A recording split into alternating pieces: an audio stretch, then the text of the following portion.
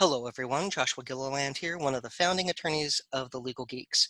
With me today are Thomas Harper and Nari Ely to talk about that wonderful scene in Endgame where Thor goes for the head and beheads Thanos. Because a lot of people watch that and went like, hey, is that cool? I mean, Banner was surprised.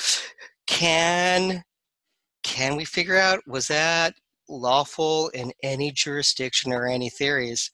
And so yeah, let's dive in. Uh, Nari, what's your thoughts on King Thor beheading Thanos? Well, so I think as we've discussed this topic on a couple of occasions, Josh, and as you've always pointed out, it's unclear what law is actually applying. If it's the law of Asgard, this is potentially a very lawful killing, whether or not it's war, whether or not it's a peace, just because, that might be all the process that is due in Asgard. I mean, strictly speaking, Thanos does confess and is unrepentant right before Thor swings Stormbreaker. Yeah. I mean, like, don't taunt the guy with the big axe. That's especially after killing his best friend and brother in front of him. That could end badly. Uh, If Josh, I'll have to just interject here and say, practically speaking, this is not the lawyer in me talking, but if he had just aimed for the head a movie earlier, it would have made things nice and clean, including from an international law standpoint. We wouldn't even have a podcast to do right now. I don't know what the state of the MCU would be if the movie had just abruptly ended right there with Thanos' head rolling around. But it's Also, that was a close one. the other issue here is that if I think since Thor should have aimed for the head the first time, this is probably why he decides to abdicate the throne and go off and join the Guardians of the Galaxy. He's probably better suited there. There's a lot to unpack. Let's break down some of the facts so we understand the context, because context matters, and also the rules matter on what's century we're looking at, and provisions with international law. So it's been a span of about 2 weeks since the decimation, which is what the snap is known as, and Incorrectly, of course. yeah, and pre snap, Asgard's destroyed. We have refugees. About half the refugees are killed by Thanos. In that battle, we have Thanos literally just stab Heimdall to death with a spear.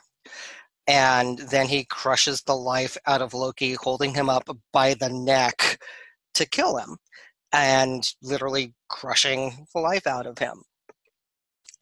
That's bad. Then we have, Thanos' war on life as a really twisted environmentalist, and he knocks out half of all life in the universe. So it's across the board. If we compare this to, say, the Nuremberg war crimes trial, there are significant differences because we don't have a League of Nations. There are no allies that have worked together. We have the Avengers and everyone else who got rolled by Thanos, whether it's Xandar, the other planets that had been hit in the, years prior to that. So that's a difference, that we don't have victors capturing leaders and putting on a war crimes trial. We have a defeated universe with the Avengers going to confront Thanos, and Thor is the sovereign of what's left of his nation. Like, Thomas, like, what's your reaction to that as a JAG officer on, the differences between the Nuremberg trials and what Thor does at, in beheading Thanos? he gives us an example of Asgardian justice at its very finest. There's no need for any any proper due process. You get all you need in one small scene. Thor's seen all he needs to see at that point. In a lot of ways, it's a lot cleaner than what you see at Nuremberg. Nuremberg was messy. I mean, Nuremberg was messy. I would posit that all of the post-war, or the vast majority of the post-World War II justice was messy. That gets into a lot of questions of victor's justice and the United States and its allies putting their brand of justice, and I'll put that in quotations, on the losers, and there were some significant questions of due process and whatnot. And I think you have some of those questions here, although it's flip. We were joking before we started recording that, like, what's the inverse of victor's justice? Like, desperate losers murder? I don't know, but because the Thor and the rest of them are in a very, very different position than the Allies were post World War II. So it's a little bit of an unusual situation. Nari, I wanted to turn it to you because you had made this really good point about a really important framing device to this entire discussion, which is what's the state of things right now? Are we, like, is there a conflict going on, or we Yeah, and so there's a couple things in what you were just talking about that are really relevant in terms of context. And the first is a big distinguishing feature between what's going on at the beginning of Endgame and the Nuremberg trials is of course, Thanos a captive. And so this is a really big difference, for example, I think between, for example, let's say the killing of Osama bin Laden and the Nuremberg trials is you don't have a situation where it's the war is over and these people have either surrendered or been captured. You have a situation where you have someone who is still actively doing things. So that's the first one. We can come back to that later. But to focus on your first question, though, it really matters as to what we're looking at, whether or not it's lawful, whether or not it's right, is whether or not there is a state of war or active hostilities, because that changes what you can do. If there is no hostilities, if there is no war, then this is just and again, we're assuming this is an Asgardian jurisdiction, then it would just be an extrajudicial killing, and there's pretty much no context that I can think of in which that would clearly be right. I mean, we can probably, as lawyers, find ways to tease things out of that too. But generally speaking, extrajudicial killings in a time of peace, not lawful. So it's actually a little difficult when you look at that early scene of Endgame to figure out if there actually is a war. So, I mean, I actually read some quotes from the screenwriters talking about Thanos, who he is in fact retired. And if the opening scenes involve him picking fruit and going and making his dinner, and he doesn't have full use of his body anymore. He's a little bit crippled. And he really does seem retired. The screenwriter said he's literally just waiting to die. So it's unclear that he even is in any way hostile towards anyone. It appears his army has gone. I assume they've just disbanded because they don't seem to feature at all in the present timeline, although they do obviously the 2014 timeline. So it's, there's a serious argument, I think, that there is not, in fact, a state of war. I'm going to complicate what I just said, though, by explaining that, whether or not there's a state of war matters a lot, depending on how it looks to both sides. Each side has a say in whether or not there's a state of war. And if you have a situation where you have a victory, a conquering victory party, Thanos and his army might think there's no longer a state of war because they've achieved their objectives. But the defeated, who at that moment in time think they're going to undo what he's done, they still have objectives that they haven't succeeded in obtaining, which is, of course, bringing back the half of the universe. And so to them, there may, in fact, still be active conflict and hostilities. And you could argue that Thanos, let his defenses down, but that doesn't mean that there wasn't an active conflict. Yeah, and you certainly don't see some of the hallmarks that you see that end some of the more formal conflicts we've had. There's no unconditional surrender by Earth or Asgard where they're meeting at some little building and Thanos is on one side accepting Stormbreaker as they sign over to end the conflict. And I think you're exactly right. I mean, the Avengers in particular are a great example that the fight is still on as far as some of Earth is concerned or some of the galaxy is concerned. They're still out there hunting. And I would posit as well that somebody like Captain Marvel coming into the scene, would say, look, I was tied up before, but let's fight. You know, Yeah. this isn't over yet. Well, and Captain Marvel's position was, I'm going to go kill Thanos. It wasn't, I'm going to go question him. She was, I'm going to go kill the son of a bitch because that's my mood right now. And I'm fine with that. Because you can't just look at one side and go like, yeah, we're done. I decimated half of all life in the universe. It's Miller time. I'll be on my farm. Because they have the surviving half of the universe that's asking, what the hell just happened? Like for them, it's like a surprise attack. It's like having a massive planetary 9/11 or Pearl Harbor that it's just like literally people died, airplanes fell out of the sky, people are fighting mad and they want his head on a pike. So he might think he's done, but he just declared war on the remaining half of the universe. So they could be in the, let's go find him and kill him right the hell now. So just because he thinks he's done doesn't mean that it's the end of war. And I don't even think that Thanos thinks he thinks and he knows his task is done, what he perceives to be his destiny.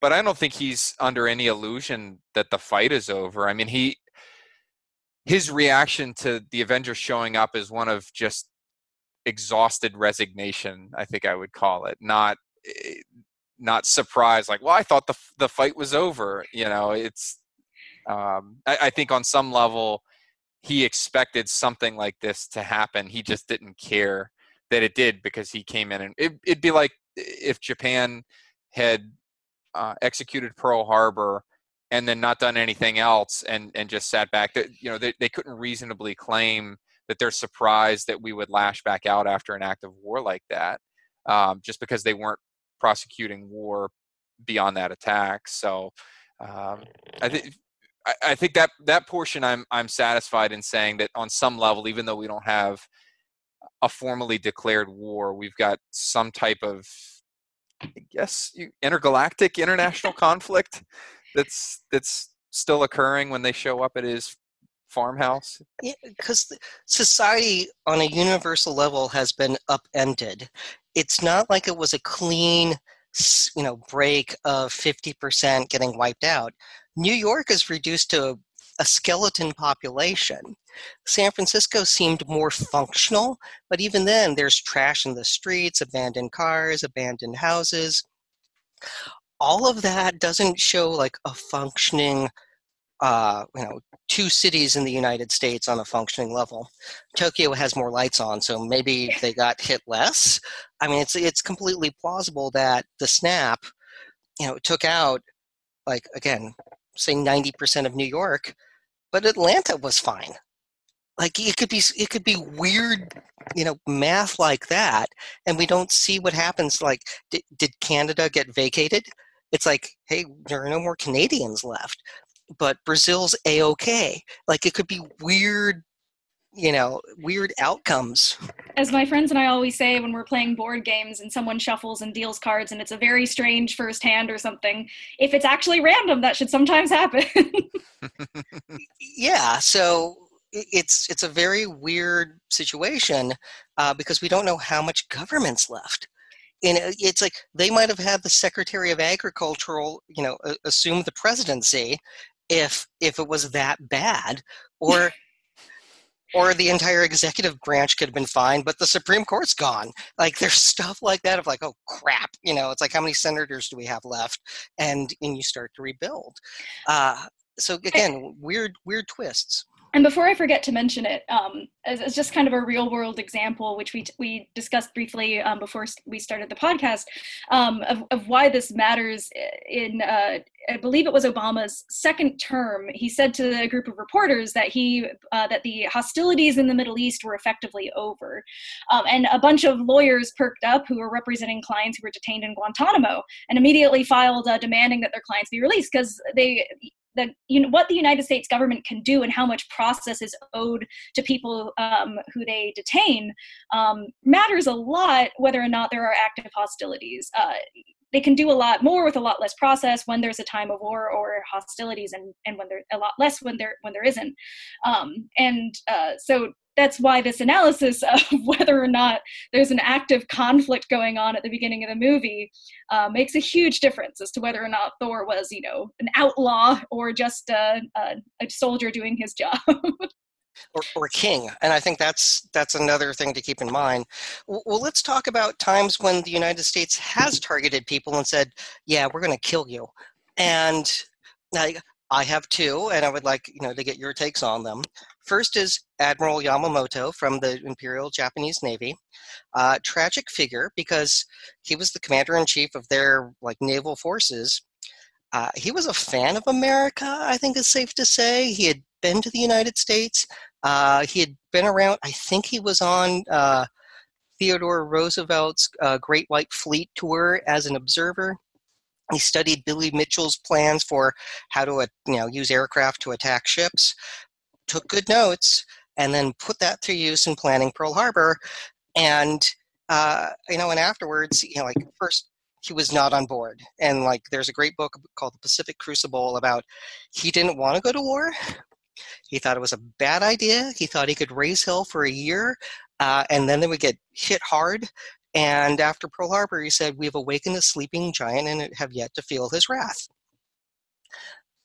We targeted him with two P-38s because we broke their code, and an Operation Vengeance, again, name of the operation, had his transport plane shot down, and two 50 caliber slugs went through him.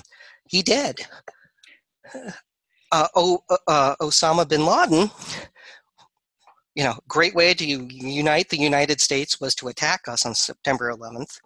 And I remember John McCain's Senate floor speech with, "We will follow him to the gates of hell." So again, succeeded in uniting the United States, going we are super angry.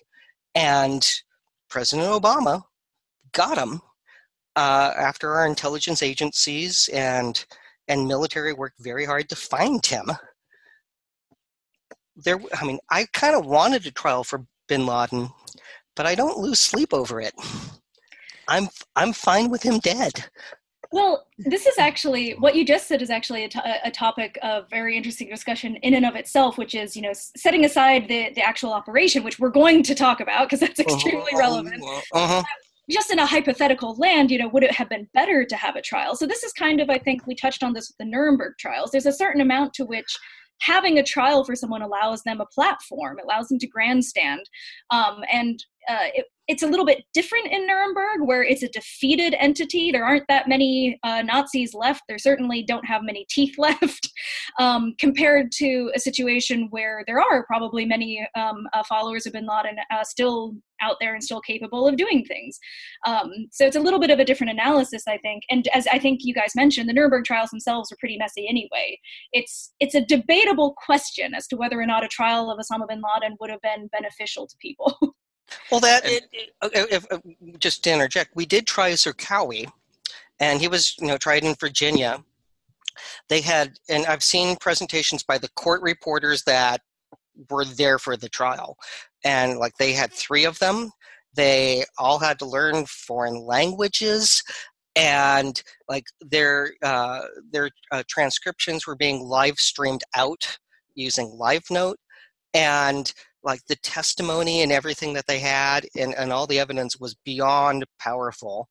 From Mayor Giuliani gave very effective testimony about what he went through, playing voicemail messages of a flight attendant who knew what was going to happen to her, leaving a message to her husband who worked nights and was asleep. Was extremely gut-wrenching. So, there had been judicial proceedings finding members of Al-Qaeda guilty for their crimes against the United States. So it's not like there wasn't some, symbol of due process, but it was also an active military campaign against Al-Qaeda and in the war on terror. And why don't we pivot to Thomas, since we're now clearly in your wheelhouse on the issue of targeted killings for 2 targets. Josh, you can edit this part out if you want, but this is a knowing risk. You brought me on this podcast knowing that you and I normally talk Star Wars, and I'm going to use this to shoehorn in a Star Wars quote that Thanos was too dangerous to be kept alive.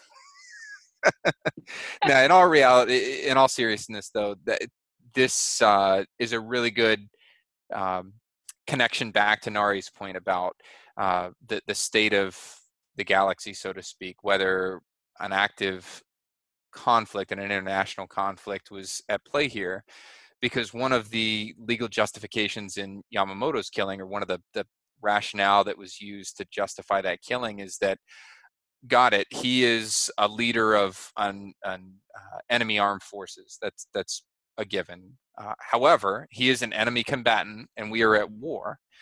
And I don't care what rank you wear. If you are wearing a uniform and there's an active state of war, you're a lawful target.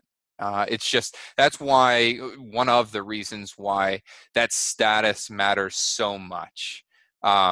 Because like Nari said, the moment it switches off, it just becomes kind of a murder a little bit. But and it's a important distinction as well, because unlike some other combatants like we see on the battlefield, maybe in Syria or Iraq or even modern Afghanistan, where we have to make these decisions, they're not wearing uniforms, and there's a whole legal analysis that happens oftentimes in an instant about whether these people are enemy combatants. Yamamoto is a uniformed soldier. There's no question about him or the folks that are surrounding him and flying him. And along with that, if there's an enemy that you're faced with, they don't have to be engaged in a hostile act. They don't have to be about to shoot at you or display what would be called as hostile intent to kind of tease out their character. They're a lawful target. You could be on the stall like the Attorney Gennaro in Jurassic Park. I mean, you could just be completely out of combat, short of surrendering or being hors de combat, which I've probably butchered the Latin there. You're a lawful target. And so from that standpoint, if by whatever law we're applying, Asgard or Earth or whoever else, there's a state of conflict here, it makes Thanos, even a decrepit farmer version of Thanos, a lawful target. And Thor is justified in killing him, short of him standing up and raising his hands and waving a white flag, which would be an awesome scene, like a tiny little white flag in his big hand.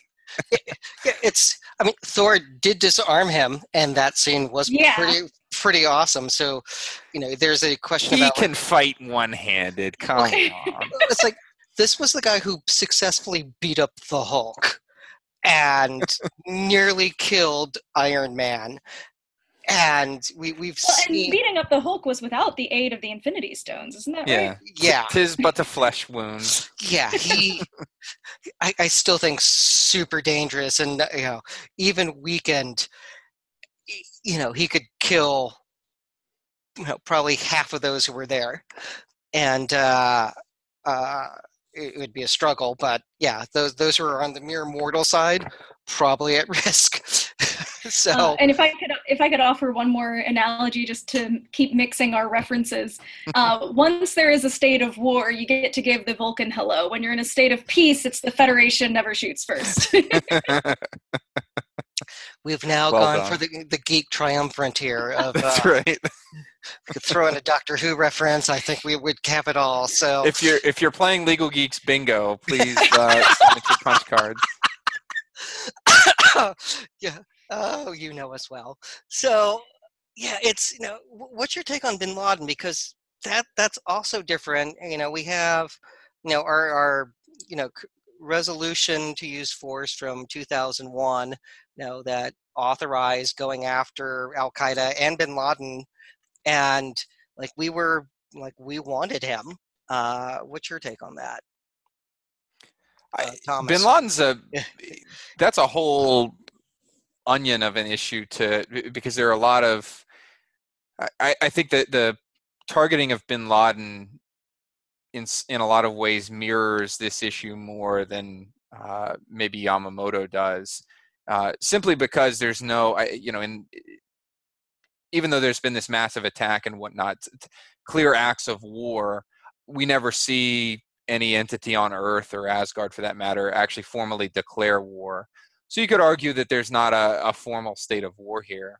But I think, in the context of those hostilities, like there were, still actively in Afghanistan and Iraq when, well, maybe not Iraq when bin Laden was killed, but certainly in Afghanistan, you had this legal conundrum how to justify this force. And ultimately, the AUMF, the authorization for use of military force that was passed way back when in 2001, right after September 11, gets stretched some 10 years later to justify a killing on Pakistani soil.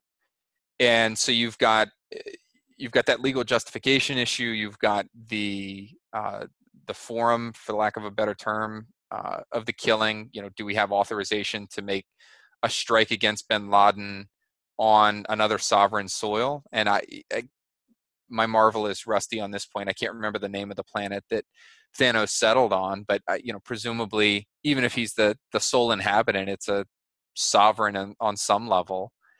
And so you quickly see how the issues start to spiral out down several different rabbit holes here. And that's not even getting to the point of like, well, do we have an obligation to capture him, or are we legally justified in going in guns blazing? And Avengers kind of blurs the line there. It's not immediately clear that they're gonna like absolutely kill him when they hit the ground there. I think that's the pretty well understated intent. They're not going over there to negotiate a surrender. But that's the legal issues that would be faced, I think, if you had a really lame scene where a group of attorneys are like at the beginning of Endgame, like debating this like Avengers strike against Thanos. I actually think there was authorization from Thor himself. Going back to the beginning of Infinity War, after, again, tons of Asgardians are dead, and Thanos stabs Heimdall, Thor's reaction was, "You will die for that." I think that decree covers it. It's different than how we roll. Like the president can't say, like, take him, that one. Like, we don't do that. That swarthy bastard there, get him. Like, we don't do that. But I think from an Asgardian perspective, Thanos was on notice of, it's like, you don't get to butcher my people and think I'm going to let it slide. And I also want to chime in with one thing, which is the part where it's not clear that the Avengers dispatch with the intent that we're definitely going to execute Thanos is actually not that distant from what probably the operation was with Osama bin Laden. It is doubtful that when the operation orders were drafted, it said, go execute Osama bin Laden. It's more probable that it said something along the lines of interdict him. But the understanding was probably that he is not going to survive the interdiction. When they and those attorneys had to, and the operational planners had to discuss all of those eventualities. What are we going to do with him? Where can we take him? Mm-hmm. At that point in history, President Obama had issued a directive that no more prisoners or detainees were to be brought to Guantanamo Bay. So that door is arguably closed. If you kill him, what do you do with the body? I mean, there's an obligation under international law to, if you're able, dispose of a body in accordance with that individual's religious preferences, which in the case of Islam gives you a pretty tight window in which to take care of that. And so, all of this is framed against the idea that in an operation like that with somebody like, bin Laden, you take your bad guy, bin Laden, Thanos, is the world collectively going to be that upset if it's successful and you kill him? Is anybody really going to be knocking on the door demanding a justification legally? And so it's, that doesn't excuse preparation and I think thought on the front end about legal justification and whatnot, but it's something that certainly comes into play. I do want to chime in though with, I think, the importance of process. It's extremely, to me at least, it's extremely important. It's precisely most important when you're dealing with the people that you despise the most. It's easy to give process to people that you like. It's much harder to give process to someone who, killed half the universe. Yeah. But was there any obligation to capture Thanos, or any obligation to capture, in our analogy of Osama bin Laden? And I think, Josh, if you'd like to talk about this for a second, because I know you've written a little bit about it, but there is sort of a forward-looking test, right, as to whether or not you're justified in what is effectively a summary execution. Wow, it's like you were reading my mind. So some of the law review articles that I dug into on this outlined a test for, under a just war doctrine of targeted killings. And that analysis is the individual must be killed to save the lives of others or to prevent great harm to others, and that capturing him or her will not have the same positive effect. And there's also a sliding scale that some authors get into with proportionality, and that's not in the discovery context. But is a targeted killing based upon behavior alone, or is it based upon behavior with status within an organization or nation state? And Thanos, it's status and behavior. So that's kind of does tip towards the targeted killing and be like targeting the leader of like a country or an organization, bin Laden, or targeting capitals in a war. Like that's fair game. But the scale that they described here, would killing Thanos save the lives of others? I do think yes, in the short term, because he could still have his children running around following him if he decided to give orders again. But damage done. So again, that's cloudy. Would killing him prevent great harm to others? Yeah, but it's still a little after the fact. On the flip side, it's evidence of this guy is supremely dangerous because he did kill half of all life, and that capturing Thanos would not have the same positive effect. Well, again, if you could get the Infinity Gauntlet off of him with the stones, that does have the positive effect. So the issues here are murky. I think is the best. And Nari, what are your thoughts first, and then Thomas, want to get your take on this sliding scale of analysis. Well, so my understanding is that you're absolutely right about this, and it's important to remember that it's the forward-looking analysis when it comes to saving lives. It's not about what someone has already done. So, if it were, then Thanos killed countless trillions of entities, then surely that counts, but that's all happened. And we can take the screenwriters at their word that he really is retired, then maybe he didn't. I would complicate that just by what happens later in the movie with 2014 Thanos deciding that, I see that no one is forgetting the past, therefore I must kill everything. It's possible that, present timeline Thanos, if he were spared, would have eventually come to the same conclusion and once again gone on the warpath. So that it turns, I think it's actually a tricky question, even only looking towards the forward-looking threat. The harder one to get around, if we're not under Asgardian law, but we're trying to do this under our law, is the part where would capturing him have the same effect? Thanos is powerful, but I guess you could try to make the argument that no prison humans could design could hold him forever. Maybe something along those lines. What do you think, Tom? Yeah, I think that it's complicated for them in that they have this conversation. Well, they realize that the Infinity Gauntlet's all jacked up and the stones are gone and destroyed. And then Thanos describes to them what he's done. What did he snap a second time and destroyed the stone? So objectively, one of the things that makes him, or maybe the thing that makes him most dangerous to the galaxy, is right in front of their eyes, destroyed. Also, they've killed the children of Thanos. Like, could he summon an army theoretically? I guess maybe.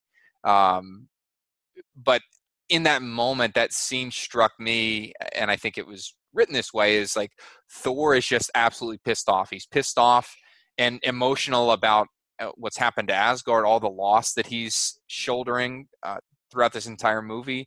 He's burdened by the fact that he feels that he missed that chance to avert this entire catastrophe. And he's just pissed off that like Thanos is just sitting there like a kind of calmly shrugging all this stuff off like a jackass, like speaking of it as if he took care of a chore out on his farm. And so I think here Thor's own actions, I think the context around it make it problematic for that analysis. Like, is he still a dangerous person even without a hand and kind of decrepit from the injuries he sustained from snapping again? Yeah, like absolutely. Does it rise to the level, Josh, of the factors that you talked about? I don't know. And we didn't get a chance to see this, but one of the things that the planners of the Bin Laden raid had to grapple with legally is, what do you do when you come up on him? You're required to accept a surrender if it's feasible, but what qualifies as a surrender, right? And so Bissonnette, I don't know if I'm pronouncing his last name right, one of the SEALs that wrote a book about the raid, he actually participated in it, but he said that the attorneys that were kind of in on this planning briefed their team that if he's naked and his hands are up, then you got to accept that surrender. You can't shoot him, right? So you're talking like the most like legally black and white definition is what's given to them, but then there's all these gray areas. And so this situation with Thanos presents sort of the exact same situation that they faced. I think there are conflicting accounts. We'll never know the absolute ground truth because the different team members perceived this moment in different ways in 2011 when the raid happened under a high level of stress. But by all accounts, Bin Laden did not surrender, but Bin Laden also did not, overtly attack the team, which would have given them legal justification to defend themselves and kill him. Here, Thanos doesn't attack, but he also doesn't really surrender at all either. I mean, we talked before about whether he's out of the fight with missing an arm, but it's a more complicated situation than I think it gets credit for in the movie, just because they have to cover a lot of ground, but you can go down some deep rabbit holes. And I think the point you make about Thor is why it's very important that we don't have people with any personal stake in legal disputes, including criminal ones, adjudicating them. Very important to separate judge, jury, executioner, all that kind of stuff. Yeah, and you make a great point about the rules really mattering. We're all seeing this play out, I guess, live in a way. If anybody that's listening to this has read anything about the current court-martial that's going on of Chief Edward Gallagher, so he's a Navy SEAL that's being court-martialed for war crimes right now in San Diego for allegedly killing an ISIS fighter, a young 15-year-old boy that was an ISIS fighter. And I have heard about that. It's a very dramatic trial. It is, yeah. You could do a podcast all about that trial. That trial has had all sorts of crazy happen in it. But the point of all of it, and the point of some of this discussion about whether to pardon somebody like Gallagher or whether to put him on trial at all, you get this, in my opinion, this uninformed viewpoint of, well, this guy's a war hero. It's war. Why are we all wound up about him doing his job? And what gets lost in that sort of analysis, that basic take, in my point of view, is that the rules matter because, in large part, because we're a professional force. The Avengers, I think, would apply to that. These are professionals. They're there to do a job, right, and save the world. What they're not there to do is do it by any means necessary. And it matters for your own principles, but it also matters because the enemy watches what you do. And if you are no better than your enemy in terms of, breaking the rules and whatnot, when will you ever expect your enemy to adhere to those laws? And it's so easy to say, well, Thanos doesn't care about the rules, or ISIS doesn't care about the rules, or the Taliban don't care about the rules of war. Why should we give a lick of care? And that's really beside the point. That's just a red herring of an argument to make, because that's not what the entire body of international law and the law of armed conflict is based upon. It's based upon your obligation to do the right thing in any circumstance, whether or not people are watching. And I think from an Asgardian standpoint, Thor might be justified, but from an Earth standpoint, I think he maybe jumped the gun a little bit on chopping his head off. I don't know. I want to highlight something that you were just talking about, because it's something that on every panel I've ever been on with Josh that's talked about the law of war, I've usually had to kind of describe, because the law of war is based on very different principles than we base our laws on domestically, or within any sovereign nation. And it's principally based on proportionality. It's because when you are in war, so there's a whole body of law about laws before you can declare war, but once you are in a state of war, it's presumed that you have two warring states, two warring parties, and it's presumed that both of them think they're right. So you can't really go into it with the mindset of, that there must be one type of justice and it's just a matter of adjudicating it. You assume that both sides think that they're justified in their fight and doing what they're doing. So instead you base it off of, if my guys are captured, what do I not want the other side to do? And so that's why, even if it's an enemy that you think is horrible and is hated, you're fighting the Nazis, you're fighting ISIS, that's why you still follow those rules. It's not because the other side is right and you're wrong. It's because that's the law of war of proportionality. Yeah. Or, sorry, reciprocity is the word I was looking for, not proportionality. I mean, there's a lot there, because the entire point of taking prisoners and not doing summary executions is we're supposed to be the good guys, and the good guys don't do that. We don't butcher people. Thanos, I do think, raises interesting questions because of there's a significant body count traceable directly to him, and even if you don't count snap victims, going back, Xandar, Gamora's planet, Nebula's planet. There's a long list of planets that he butchered. How do you deal with that? And a trial is preferable. It does raise the grandstanding issue and what issue of due process. On the flip side, the Nazis at Nuremberg got more due process than those they marched into showers. So screw them. And the other half of it is, I don't think we did enough trials for the Japanese war crimes. That too is an issue. How do you deal with Thanos? And we've on panels we've talked about Justice Robert Jackson and his opening statement at Nuremberg on why it was important, and not do the Senator Robert Taft mindset of take them behind the barn and kill them. That's what Thor did. So it's a really, it is a little different because, we don't have a surrender.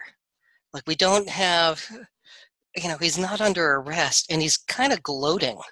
So, especially when you're gloating to people that, hey, I know I just killed people that you loved, and hey, you, Thor, remember the time I killed your brother in front of you? Good times, right? That sort of thing is going to end badly because you just don't do that. It's hey, remember you promised to kill me? What do you think was going to happen in that situation? 2 points. One, and both related to the snap. One, with the reduction in size of the U.S. Congress, it's probably a lot easier for the remaining folks to come to a consensus and declare war, which makes his killing a lot more straightforward. Two, the reduction of the overall population of lawyers also makes it a little less likely that Thor or any of the other Avengers are going to face any real significant blowback, on the back end with all of this. So yeah, things work out. Yeah, things work out. It's again, Hussein got a trial and then got hung dead. I don't know if Gaddafi got one. but people did play soccer with his head. So, uh, yeah, it's just no one seems sad. So it's like, oh, Gaddafi's gone, bummer. Uh, oh, Hitler committed suicide. Too bad. You know, again, it's this. Like we have to stand on principle, and this is where targeted killings get messy. It's like no one's bummed out that we targeted Yamamoto. It was war. He was in a uniform. Like it would have been great if we could have put the emperor on trial, but we didn't. No one's bummed out that we didn't prosecute bin Laden. Yeah, I mean, think about the last 8 years. You haven't seen. I think in some circles you've seen inquiry about, and you could probably dig enough to find some folks that are legally critical of the decision, but not there's not been any sort of real significant blowback to the bin Laden operation for like pretty common sense reasons. And you compare that to some of the other killings that we've done, drone strikes on U.S. citizens that are fighting abroad, or you take your pick. The Guantanamo detainees are a great example where there's this, a very different reaction among legal scholars and other folks that are crying out over potential legal injustices on some level or another. I think Thanos falls in the bin Laden camp. Nobody on Earth, snap or no snap, is going to be real upset that Thor lopped his head off. In fact, I think, like I said earlier, I think people will be a little more upset that Thor didn't swing the axe at the neck just a few days earlier. Yeah, and well, I want to talk about Although Thor. that also would have been substantially less legally gray. Yeah, that's true. Yeah. Like I said, this is all Thor's fault. This is the whole takeaway here. Yeah, well, it's Star-Lord's fault, but that's Oh God. yeah, okay. More on him losing his temper, but there's Oh, I just realized that's a common theme in Marvel, I guess, is men losing their temper. yeah, there's some hot-headed guys with mommy issues who lose their temper. So, but okay, focus. If the world's been devastated and defeated, and so like people are literally putting the pieces back together, like and thinking about how many ER doctors are left, like how many dentists are left. Are the people running nuclear reactors still around? Like those are major questions on whether or not day-to-day life is going to function, or if we're going to have bigger problems with society collapsing. So major issues there. And Avengers returning, going like, hey, we got him, he's dead now. People go, okay, fine. Doesn't make it right, but the threshold, because of what had happened, they probably willing to tolerate it more because of like how many judges are left. Do we have the ability to actually put on a trial that won't look like some weird show trial because of, oh, we got one guy who does misdemeanors still around and like all the other judges are gone. Like that could be. It's hard to imagine the world putting together the resources for a special tribunal here. Yeah, it's like, oh, you got him? Cool. And also to think about, if they had captured him, a significant part of the universe also might want his head, and being able to go like, oh, you guys got him on Earth? Yeah, we're nuking you. It's like, nuke from orbit. That way we know we got him. Sorry, you're in the way. I mean, that could be the reaction. So from, again, this is realpolitik at its, most extreme, but killing Thanos could have kept the universe in line from having a war over what to do with them. Yeah, that's a really good point. And I think it raises an interesting point, because there have been times repeatedly in history where, as much as there's a blowback over a killing, and then what's the legal justification for that killing, there's an equal, if not greater, outrage when a lot of times, maybe not from legal scholars, but from folks that are saying, like, why did you keep this person alive? Why you had the ability to kill him? Thor, you've got that giant axe. Why not lop his head off? Why are we going through this whole rigmarole? Why are we spending money to specially house Thanos and give him these custom-made prison slippers or sandals and a prison jumper that probably requires all the orange like fabric on Earth because it's so large. Why not just go? Why didn't we just kill him when we had the chance? Either time.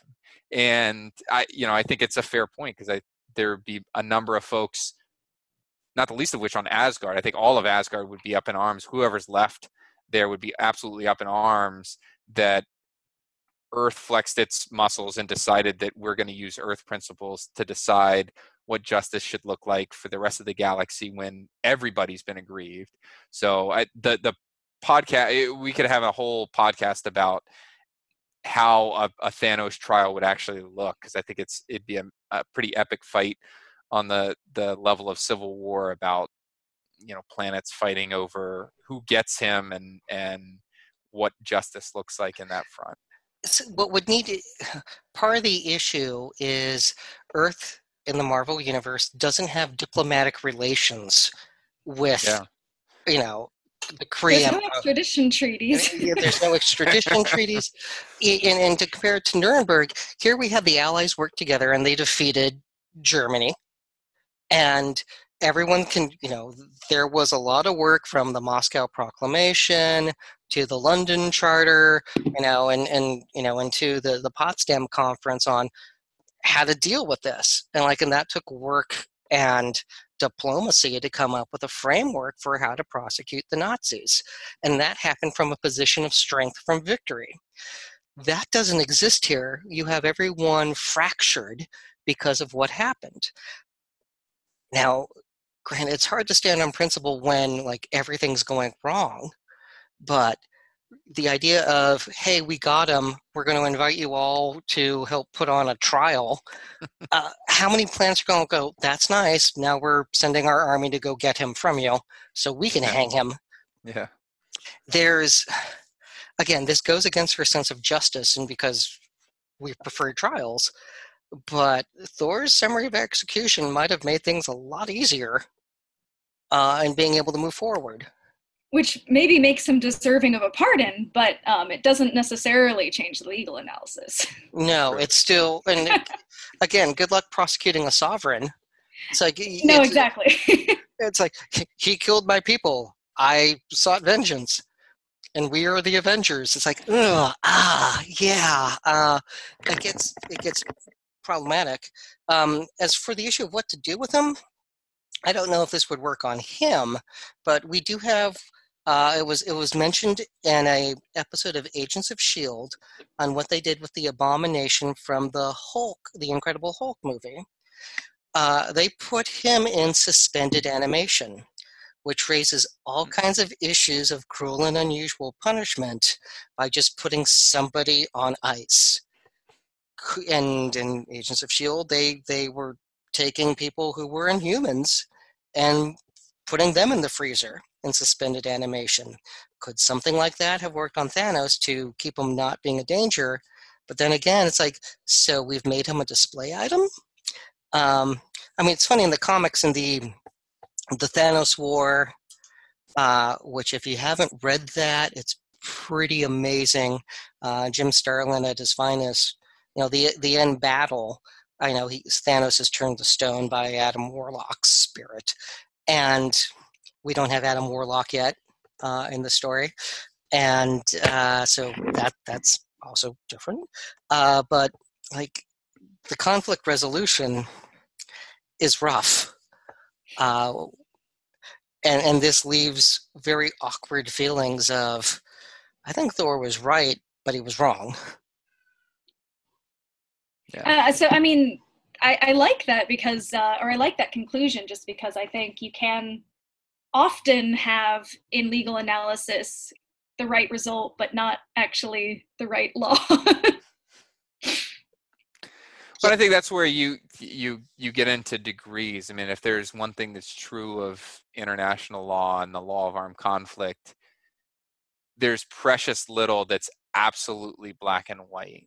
And even in situations where there could be a black and white result. You get into these shades of gray, and we've talked about that here. But that's why you talk about a single scene in a 3+ hour movie, and it's it's a fascinating bit of analysis, and something that on the surface, if you just looked at it, say like, yeah, definitely kill Thanos. Like, we're not going to kill Thanos if you've got Stormbreaker and he's incapacitated like that.